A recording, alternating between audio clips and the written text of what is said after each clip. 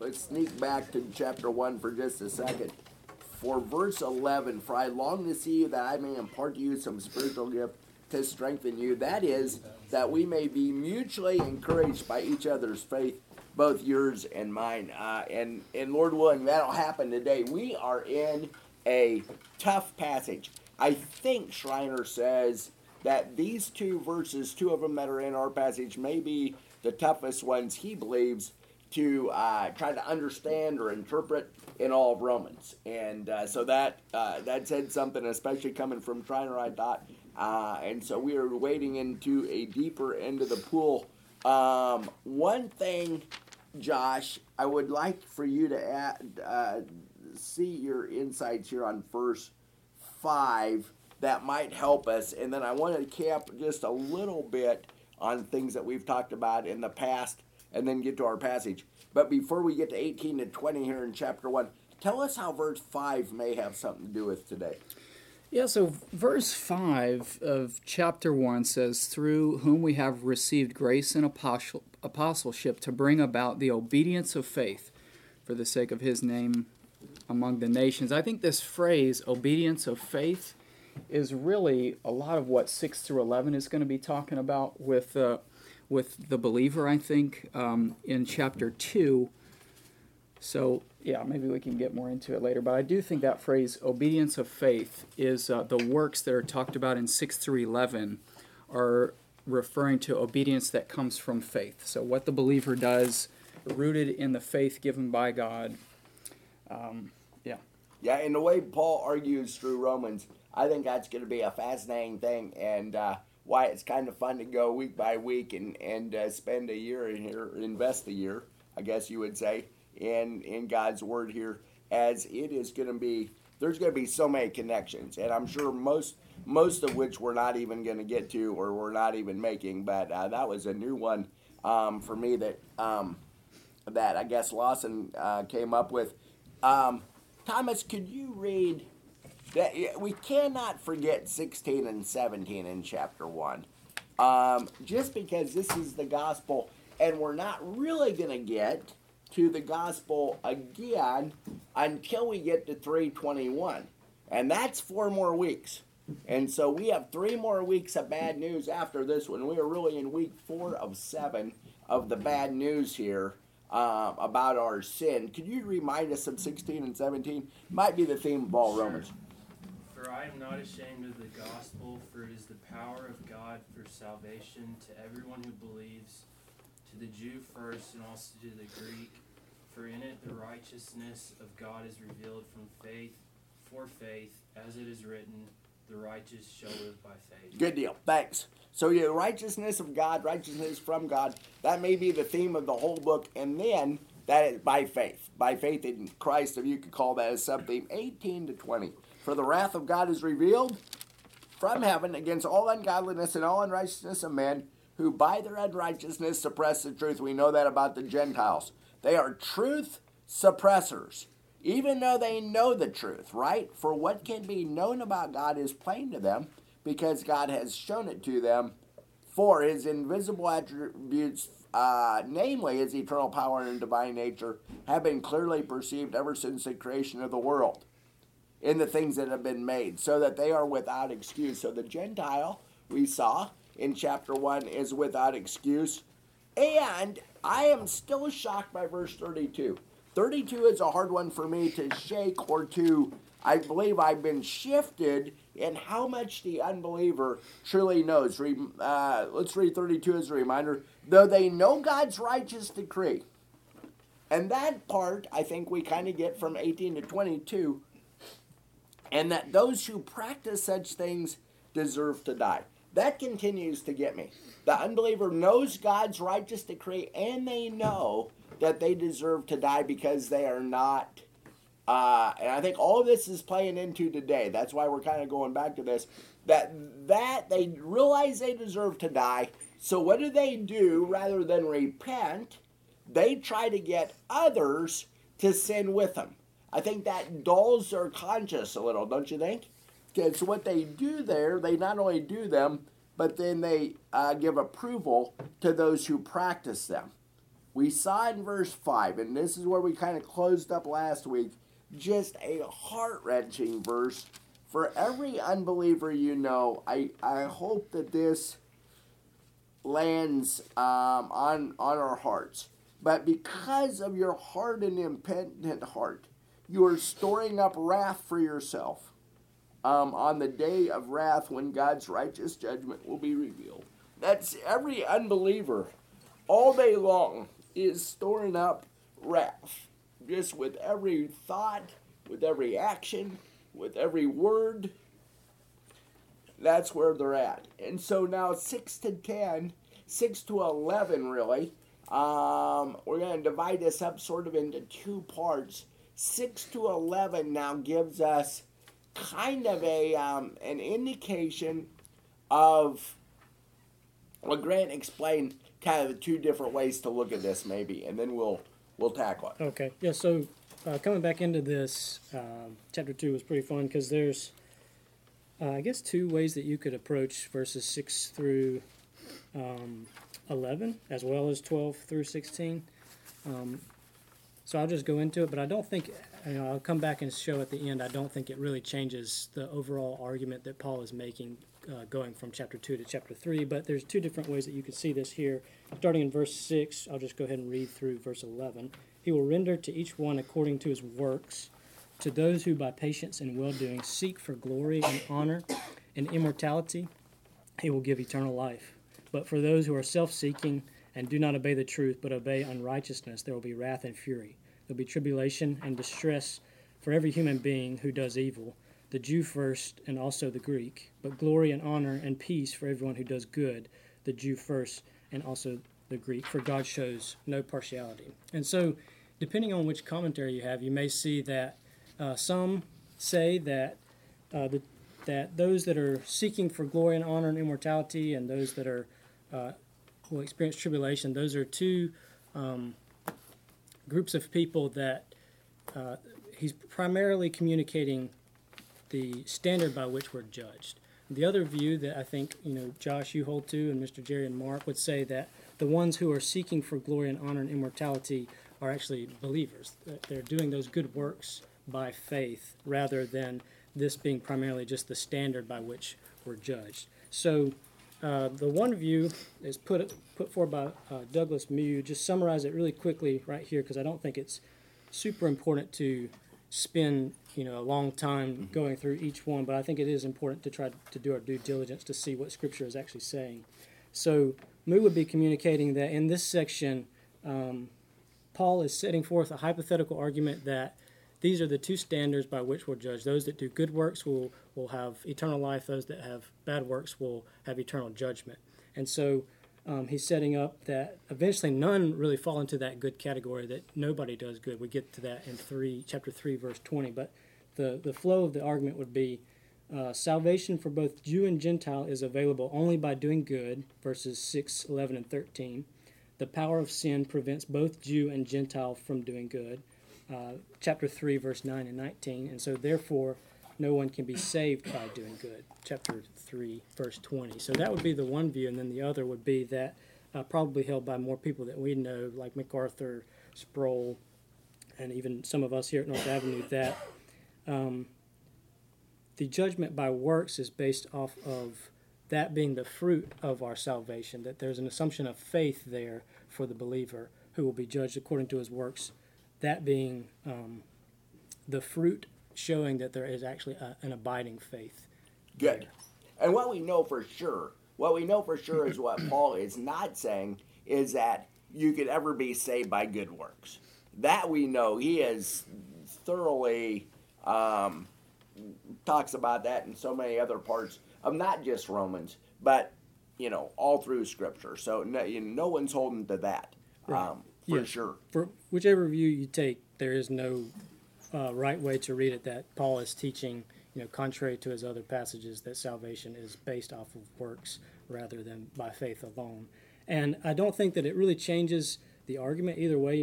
We have the introduction, then we have the rest of chapter 1 where he's introducing the theme of salvation by faith alone in chapter 16, in verse 16, and then he's going through the depravity of the Gentiles. and the state that we all find ourselves in.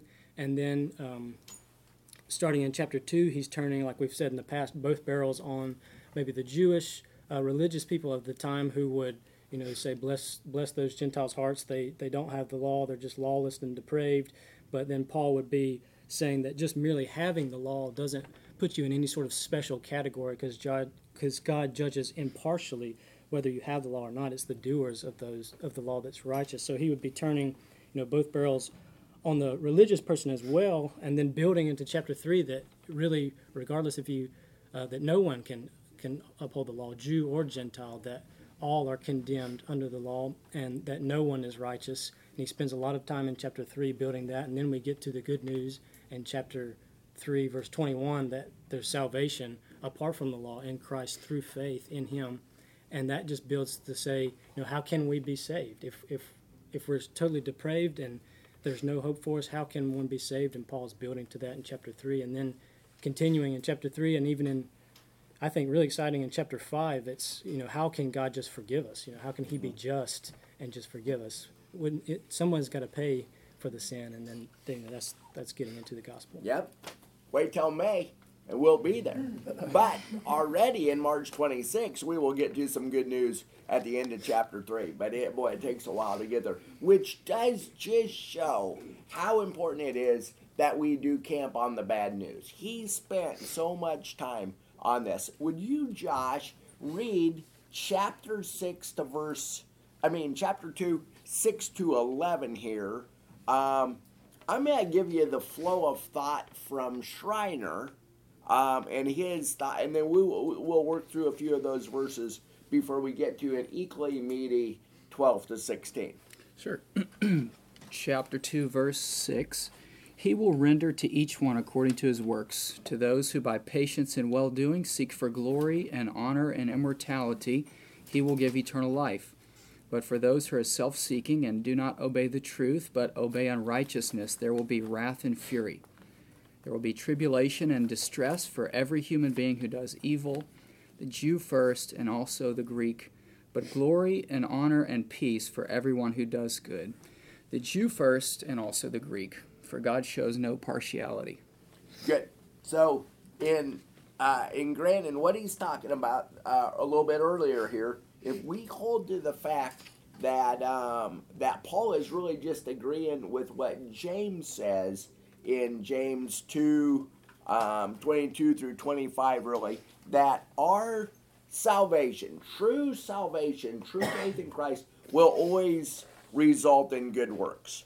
You see, verse 6 then is a statement that then will be really commented on, or a commentary really then will be from 7 to 11. He will render to each one according to his works. And that doesn't mean we're saved by works, but here is the way Schreiner explains kind of how to think through this. And I think it's really good, and I will read it. Hopefully it makes better sense. Those who do not repent are stored up for wrath for themselves. We've seen that in verse 5. So then he goes to say, because God will repay each person according to his or her works. So even though we are saved by faith alone, we saw even last week in Revelation 20 where we finished that we will be judged according to what we've done. All right, that will be, the judgment will be based on that. That is, those who seek eternal life by persevering in good works will be granted eternal life. But those who persist in unrighteousness, verse 8, will face God's wrath. And every person, whether Jew or Greek, verse 9 here, who practices evil will experience tribulation and distress. And then go back from 7 and 10, and this is what makes this a little bit hard. 7 and 10, we believe, are talking about that true believer. But those who practice good, whether Jew or Greek, will experience glory, honor, and peace. And so any thoughts, guys, on 7 to 10 that is talking about those people that are truly believers that are shown by those good works. Any thoughts on any of those words there or insights that he has? Josh, you got some good stuff on the yellow paper. I do think it's important just to say and reiterate what you're saying, Jerry, that these topics are really important. Justification and judgment. Justification being based on faith alone, and then judgment being based according to works. We're not saying that the grounds for our justification is in the works. The grounds for justification is in Christ, union with Him by faith. So it's not, our works are not the cause of our salvation. But I do think what Paul's getting at here in these verses is that there is a righteous judgment based on works, and those works are the fruit of faith. They're really the evidence of faith. You might say it's the effect of our justification. And so real, genuine, true faith will result in these good works. And I don't think he's talking about perfectionism here. I think he's talking about an aim, a direction of our life being oriented towards good works as a result of faith. And I think these works truly reveal our internal state. They reveal what's going on in the heart, what we believe, and they show what's truly there over the course of a lifetime. Great. Yeah, and we see that with Paul in Ephesians chapter 2, starting in verse 8, For by grace you have been saved through faith, and this is not your own doing, it is a gift of God, not a result of works, so that no one may boast. For we are His workmanship, created in Christ Jesus for good works, which God prepared beforehand that we should walk in them. So we see from Paul right there, salvation apart from works, fulfilled in or evidenced by life that is obedient to Him through good works. Good. And Paul, we believe here, is just saying, oftentimes people say, Paul and James are disagreeing, right? And that's why sometimes people kind of hesitate to go to James 2 because it sounds like that could be salvation through works. Let me read what James says, and you maybe, if you want to, you can turn there, you can just listen because he's pretty strong. James 2:22, you see that faith was active along with his works, and faith was completed by his works. Talking about Abraham here. And the scripture was fulfilled that says, Abraham believed God, and it was counted to him as righteousness, that he was a friend of God. You see that a person is justified by works and not by faith alone. If you took that verse out of context, super controversial, right? Verse 24. But in the context here, in all of Scripture, we always use Scripture to explain Scripture, to interpret Scripture. We see that it's just what you guys have said. These works are evidence of a true faith. And in the same way, was not also Rahab the prostitute justified by works when she received the messengers that were sent out by another way? As for the body apart from the spirit is dead, so also faith apart from works is dead. So we believe that by true faith will always produce these good works. And so we see two paths. This isn't the only, and this will be throughout Romans. I love the contrast that he gives here. There is a huge difference, isn't there, on how the believer and unbeliever live. Verse 7 again, verse 7 and 10 describe the true believer. To those who by patience in well-doing seek for glory, honor, and immortality, he will give eternal life. Is that us? Seeking God's glory. We want everything about our lives to bring him honor, to bring him glory. Verse 10, but glory and honor and peace for everyone who does good. First for the Jew and also for the Greek. These two different paths, because you look at verse 8 and 9, look at the path of the unbeliever. And then Boyce commented on these two different paths people are go, and I'm going to read what he says. But verse 8 and 9 show us the other path. But for those who are self-seeking and do not obey the truth, but obey unrighteousness, there will be once again wrath and fury. You might remember from 1:18, the wrath of God is coming on the Gentile. And then on 2:5, don't forget that wrath again. Now this time on the more churchy people, right? On the Jew, those who had heard the law. There's going to be wrath and fury. There's going to be tribulation and distress for every human being who does evil. And once again, we just see that Paul pulls no punches when it comes to talking about God's wrath. And we have to too. That has to be, I learned that from Alan, that has to be something that we do, is we cannot leave the wrath of God out of the gospel. That is part of what is coming for the unbeliever. And even though it's sometimes more comfortable to leave that out, that is a vital part of things. So how do you get off the wrong path? I love these 5 things. First of all, you recognize that you're on it. How do you get off the wrong path? You recognize that you're on the wrong path. Grant, I didn't warn you about this, but man, when you were on the wrong path for a while, you didn't even realize it, right? Yeah, that's right. I mean, immediately before God put you on the right path? Yeah, I think I started recognizing it as I was being saved. Right. Yeah. Yeah, but that was for a while, how long had you believed you were on the right path when you were on the wrong path? For a while, right? Forever. Yeah, my entire life, I think. Yeah. Or as long as I can remember. And that was almost the first step, if I'm remembering your testimony, was to kind of say, hey, wait a second. And some of you have experienced that too. And what I love about, I think it's Mark's teaching, the way the Lord uses Mark, is he's kind of polarizing. It's hard to sit on the fence when you're listening that to God, to the Lord's word, God's word through Mark each week. You say, wait a second here. I have got to be one or the other.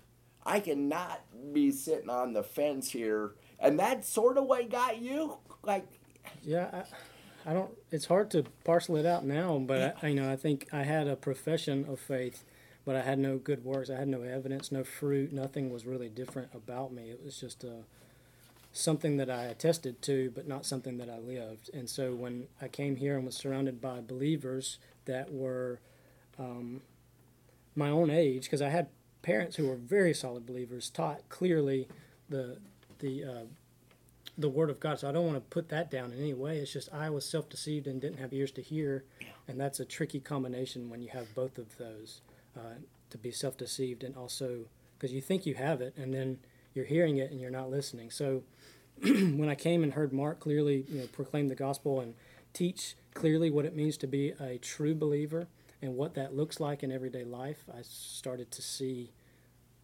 I mean, it was at the same time God was changing my heart. So there was this increased desire for His Word, and then also through that a recognition that things weren't quite right the way I was living. Yeah.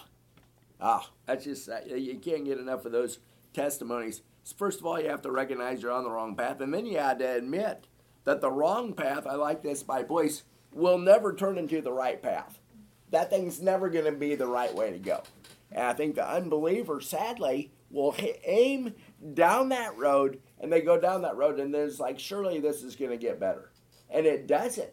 It is a downhill spiral for them the rest because they're just storing up wrath, right? There isn't anything good about the life of the unbeliever. They think so. I think self-deceived, Grant, that you said twice when you were just talking right there. So what do? You have to turn around and repent. So what the unbeliever has to do. It's a whole 180-degree turn, right? Turn around and repent. Look to Jesus, race to the cross, and follow Christ. And so in the outline of Romans, it's so beautifully done. 1 to 3 is going to show us our sin. 4 and 5 are going to talk about how we're truly saved, how we're going to be justified. 6 to 8 then are going to talk about how we're sanctified. Now that we're believers, what do we do to become more like Christ? How is God going to do that process in us, that process of sanctification? That's so beautiful. Then we're going to talk about God's sovereignty and how He's treated Israel and how He's gone about all of history in 9 to 11. And then the practical side, we'll finish up with the 12 to 16 to say, okay, now what's the application now that that's happened? And so when you look just shortly again in 8 and 9, but for those who are self-seeking.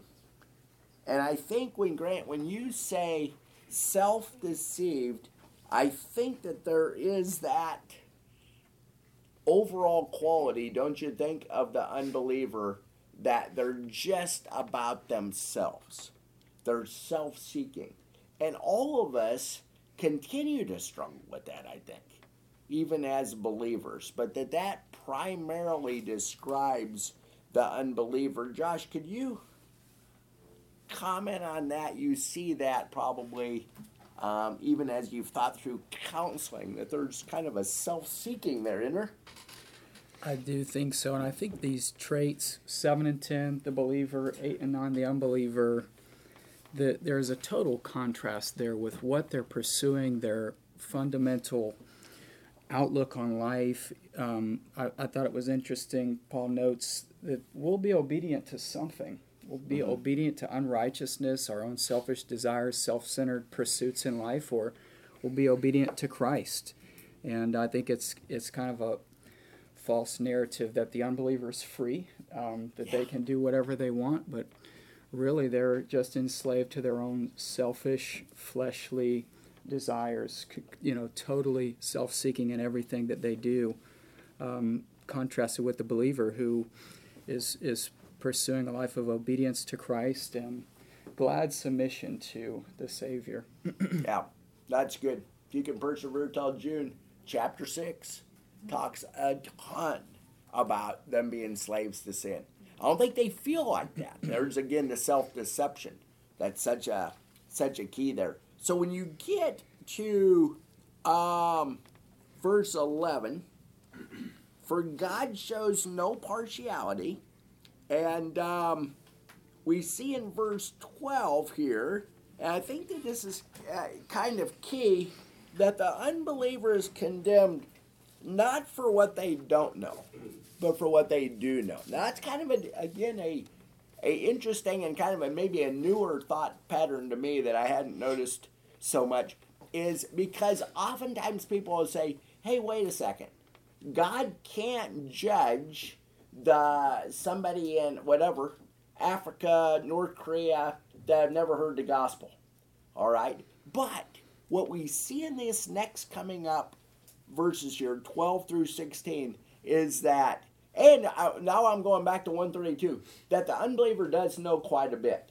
Even if they have not had the law, even if they don't have special revelation that from Scripture, they do know God's righteous decree. They do know that they deserve death. The unbeliever does. And this passage, I think, now starts to touch on that a little bit. And and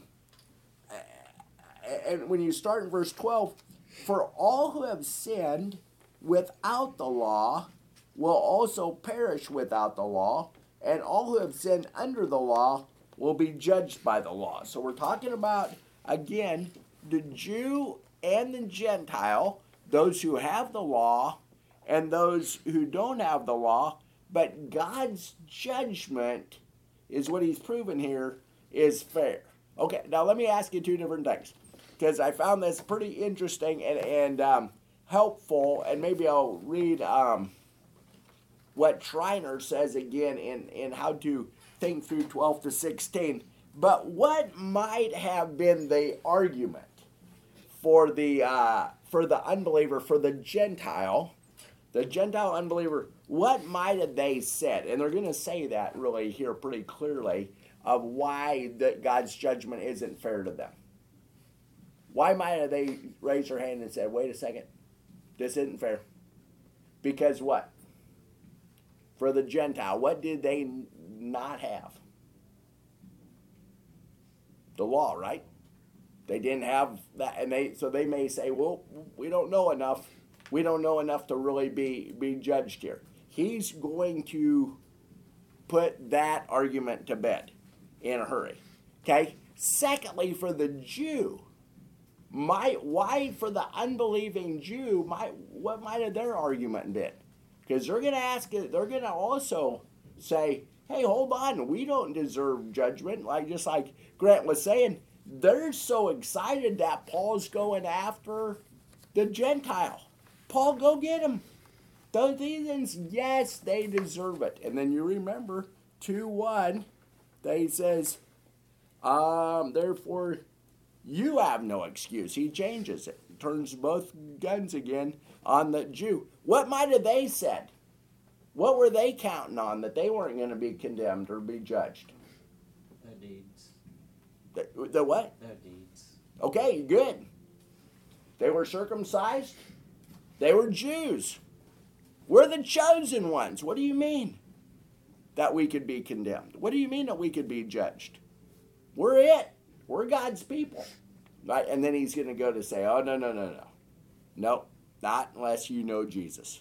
And would you read, Grant, 12 to 16, and we start kind of thinking through those? For all who have sinned without the law will also perish without the law, and all who have sinned under the law will be judged by the law. For it is not the hearers of the law who are righteous before God, but the doers of the law who will be justified. For when Gentiles who do not have the law by nature do what the law requires, they are a law to themselves, even though they do not have the law. They show that the work of the law is written on their hearts, while their conscience also bears witness, and their conflicting thoughts accuse or even excuse them on that day when, according to my gospel, God judges the secrets of men by Christ Jesus. Okay. So let me take you through what Schreiner says, because again, I believe that this will be helpful. God is impartial. So in other words, that's from verse 11, verse 12. In other words, those who sin without the law will perish without the law, and those who sin with the law will be judged through the law. Okay? So the judgment is fair for those without the law, the Gentiles, and those with the law, the Jew. Verse 13 then also commences in this. In this case, a reason for what is said in 12b is provided through Paul's intention to indict the unbelieving Jew. The Jews should not deceive themselves into believing that the possession of the law is a badge of favored status. So they're trying to say, hey, wait a second, we have the law, so we're in. As if they would be exempt from judgment, because they're not. The reason for this is that a mere hearing of the law does not constitute righteousness before God. Right? We've got to be not just hearers of the law, but doers as well. Going back to James, the same sort of idea that we get here. So only those who do what the law says will be declared righteous. That is what Grant or Josh just read there, 13b. It is not the hearers of the law who are righteous before God, but the doers of the law who will be justified. And the connection between verse 12 and 13 then is as follows. And this just because this is complicated, I want us to think through this. Those who sin with the law will be judged through the law. That's 12b. For the hearers of the law are not justified before God, but the doers of the law will be justified. Okay? So the hearers of the law are not justified. That's the main point in verse 13. So the Jews who had the gift of the Torah should not think they're better than the Gentiles who don't possess the Torah. Now I think, let's stop for a second and kind of take a look at our own hearts.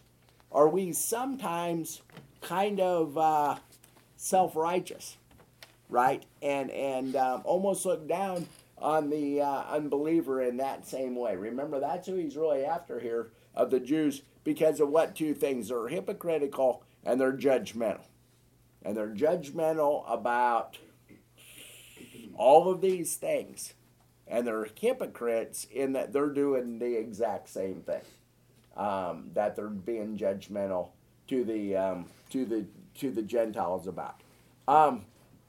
So then the Gentiles, and this is what's super fascinating to me, the Gentiles possess the law too, even if they lack the written law. That's from verse 14. And we're going to come back to these here. The Gentiles show they have the law because they do what the law commands, 14b. It follows then that the law has been written on the hearts of the Gentiles.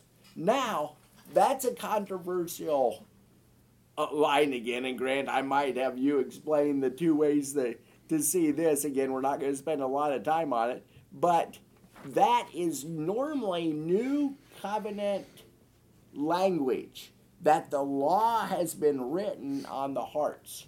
You would say, well, that is a believer, right? That the law is written on their hearts. And that is where Schreiner leans. But the interesting thing is he didn't lean that 5 years ago. Like there's this, he's made a shift and he's saying, now I believe he's talking about true believing Gentiles. I don't think I've quite got there yet. I think he might still be talking about the unbeliever. But Grant, do you know can you help us with kind of the different argument here? I can try. I don't know. Didn't do a good job on the last one, but I guess Schreiner would say, based on that they are a law to themselves. They show that they have the works of the law written on their hearts, similar to Jeremiah, that this is a believing Gentile who is, by the Spirit's power, able to fulfill the works of the law through the Spirit's power, which would be us today. But then most, I think, and the way I lean would be that this is simply showing that Gentiles have, by nature, an understanding of what God requires. They know it's wrong, or unbelieving Gentiles, us even before we were believers, we knew it was wrong to steal, to murder, to lie, to commit adultery. These things, most people have some sort of understanding that that's probably not right, depending on the level of their conscience and how seared they are. And so what this is simply saying is that God has put in the heart of anybody, through their conscience, an ability to know right from wrong, even though they don't have the written law to reference to. Yeah. Josh, you want to comment on that? What's kind of from 14, there's a moral compass, isn't there? And then in 15, there's the conscience. Yeah, I guess some theologians call this natural law, that there's this God-given intuition through the faculty of the conscience given to all men. And I found this interesting from Stott. He said, in all evangelism, I find it a constant encouragement to say to myself, the other person's conscience is on my side. And I thought that was interesting, that human beings, there's this innate sort of moral compass that does know right from wrong, generally speaking.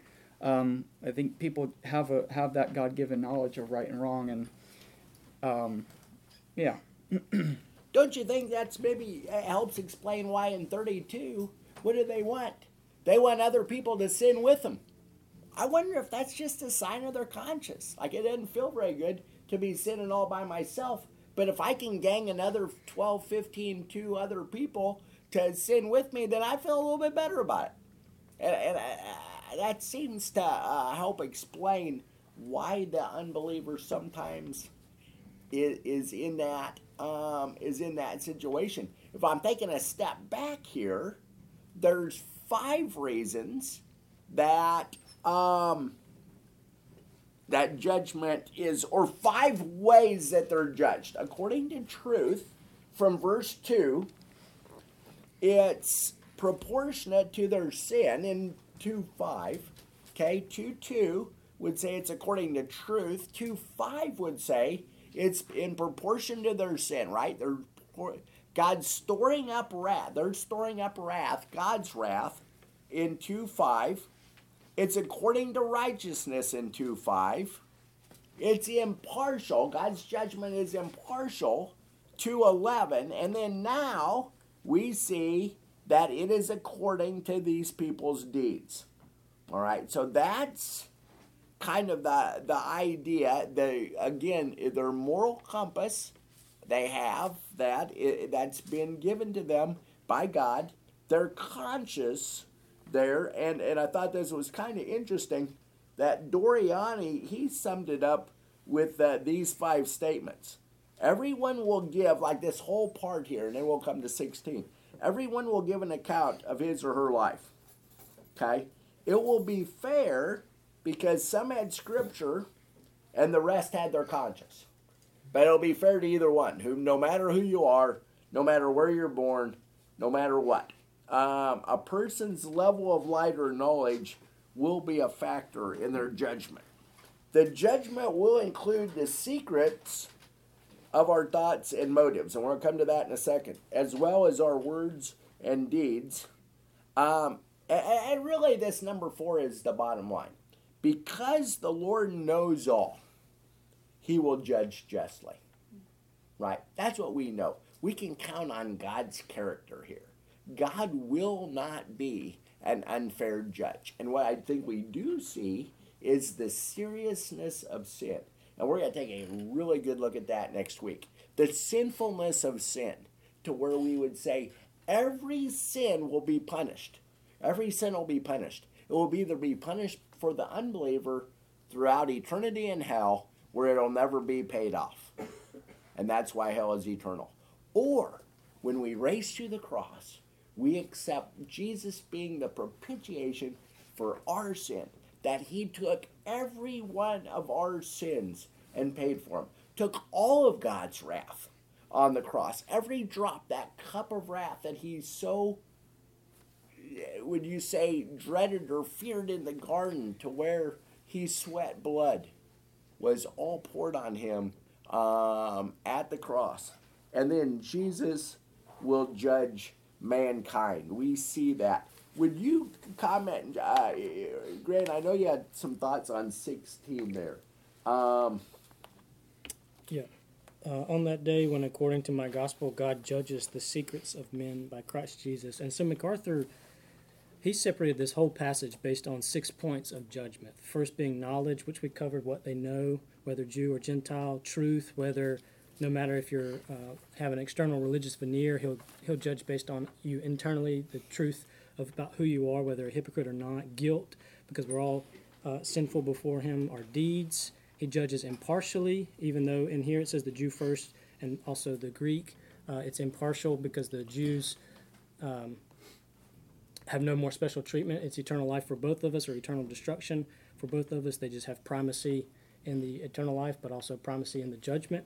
And then motives, which this last one I think is extremely sobering, even for the believer. So motives, that God knows not just the things that we say or do, or the actions that we take on a day-to-day basis, but the thoughts that we have and the motives behind why we do what we do. And so for the unbeliever, that is terrifying, because everything they do is self-seeking at the core in some capacity or another.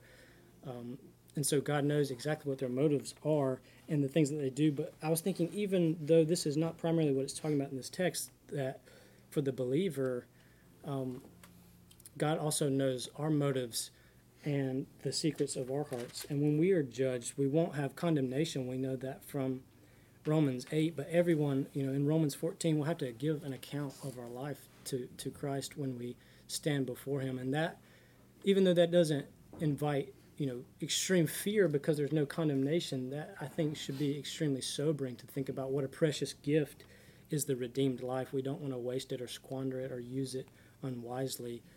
We want to be pure in every thought, word, deed, and motive that we do. I'm glad. Yeah, thanks for bringing that up. I think 1 Corinthians 3 gives us a really good indication of the believer's rewarding. 3:11.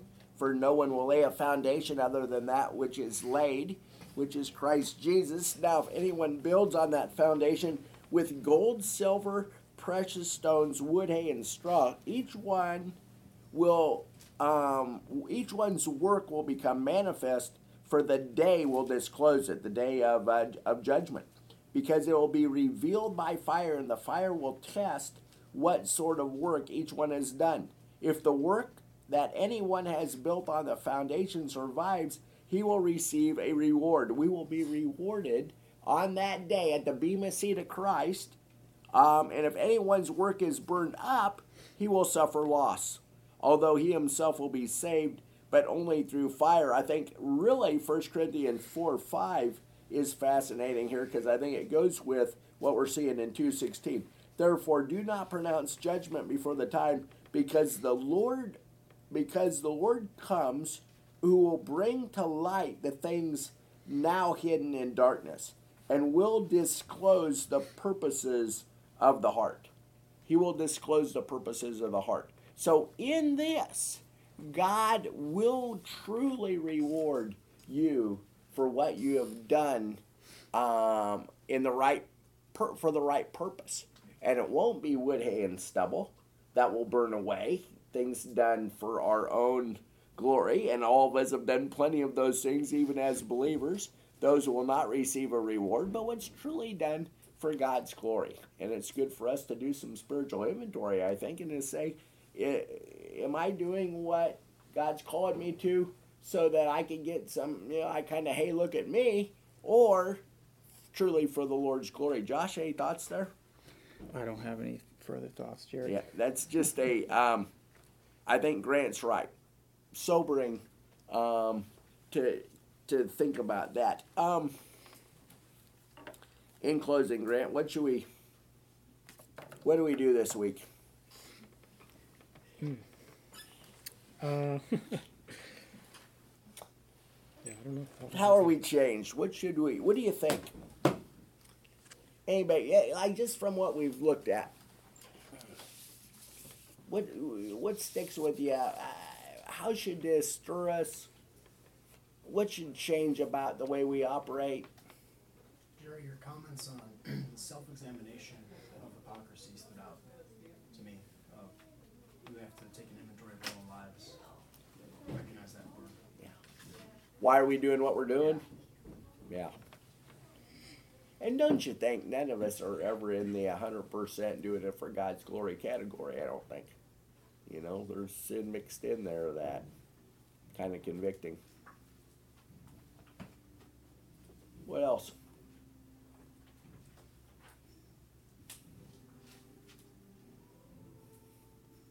Well, I hope we hurt for the unbeliever. And we just see that God's wrath is coming upon them. And I think all of us know a lot of unbelievers that need the Savior. And to go and to share the gospel as clearly and passionately as we can. We are God's ambassadors. He has given us that opportunity. We know, and we're to implore them to be reconciled to God. Because right now, Romans 5 would remind us they are sinners, they are weak, they are ungodly, and worst of all, they're enemies of God. And that's just a tragic, terrifying place that they're in. And so go at them to pray for them and to evangelize the unbeliever. With all Kwesi, you're one who's sets a very good example for us in that, and I appreciate your heart for that. And I want that same sort of heart that you have for the unbeliever. Josh, would you pray that we can take this to heart? Sure. Father, thank you for giving us another week to study your word. Thank you for giving us the book of Romans. I pray that we would all seek to apply this teaching to our lives. Help us to go after the unbeliever. Help us to store up treasure in heaven. And Lord, help us to be warning others of the wrath to come. And I pray that we would be salt and light in the world this week. And I ask this in Christ's name. Amen. Amen. If you get some time, camp in chapter 2, 17 to 29. And we'll see you, Lord willing, next week.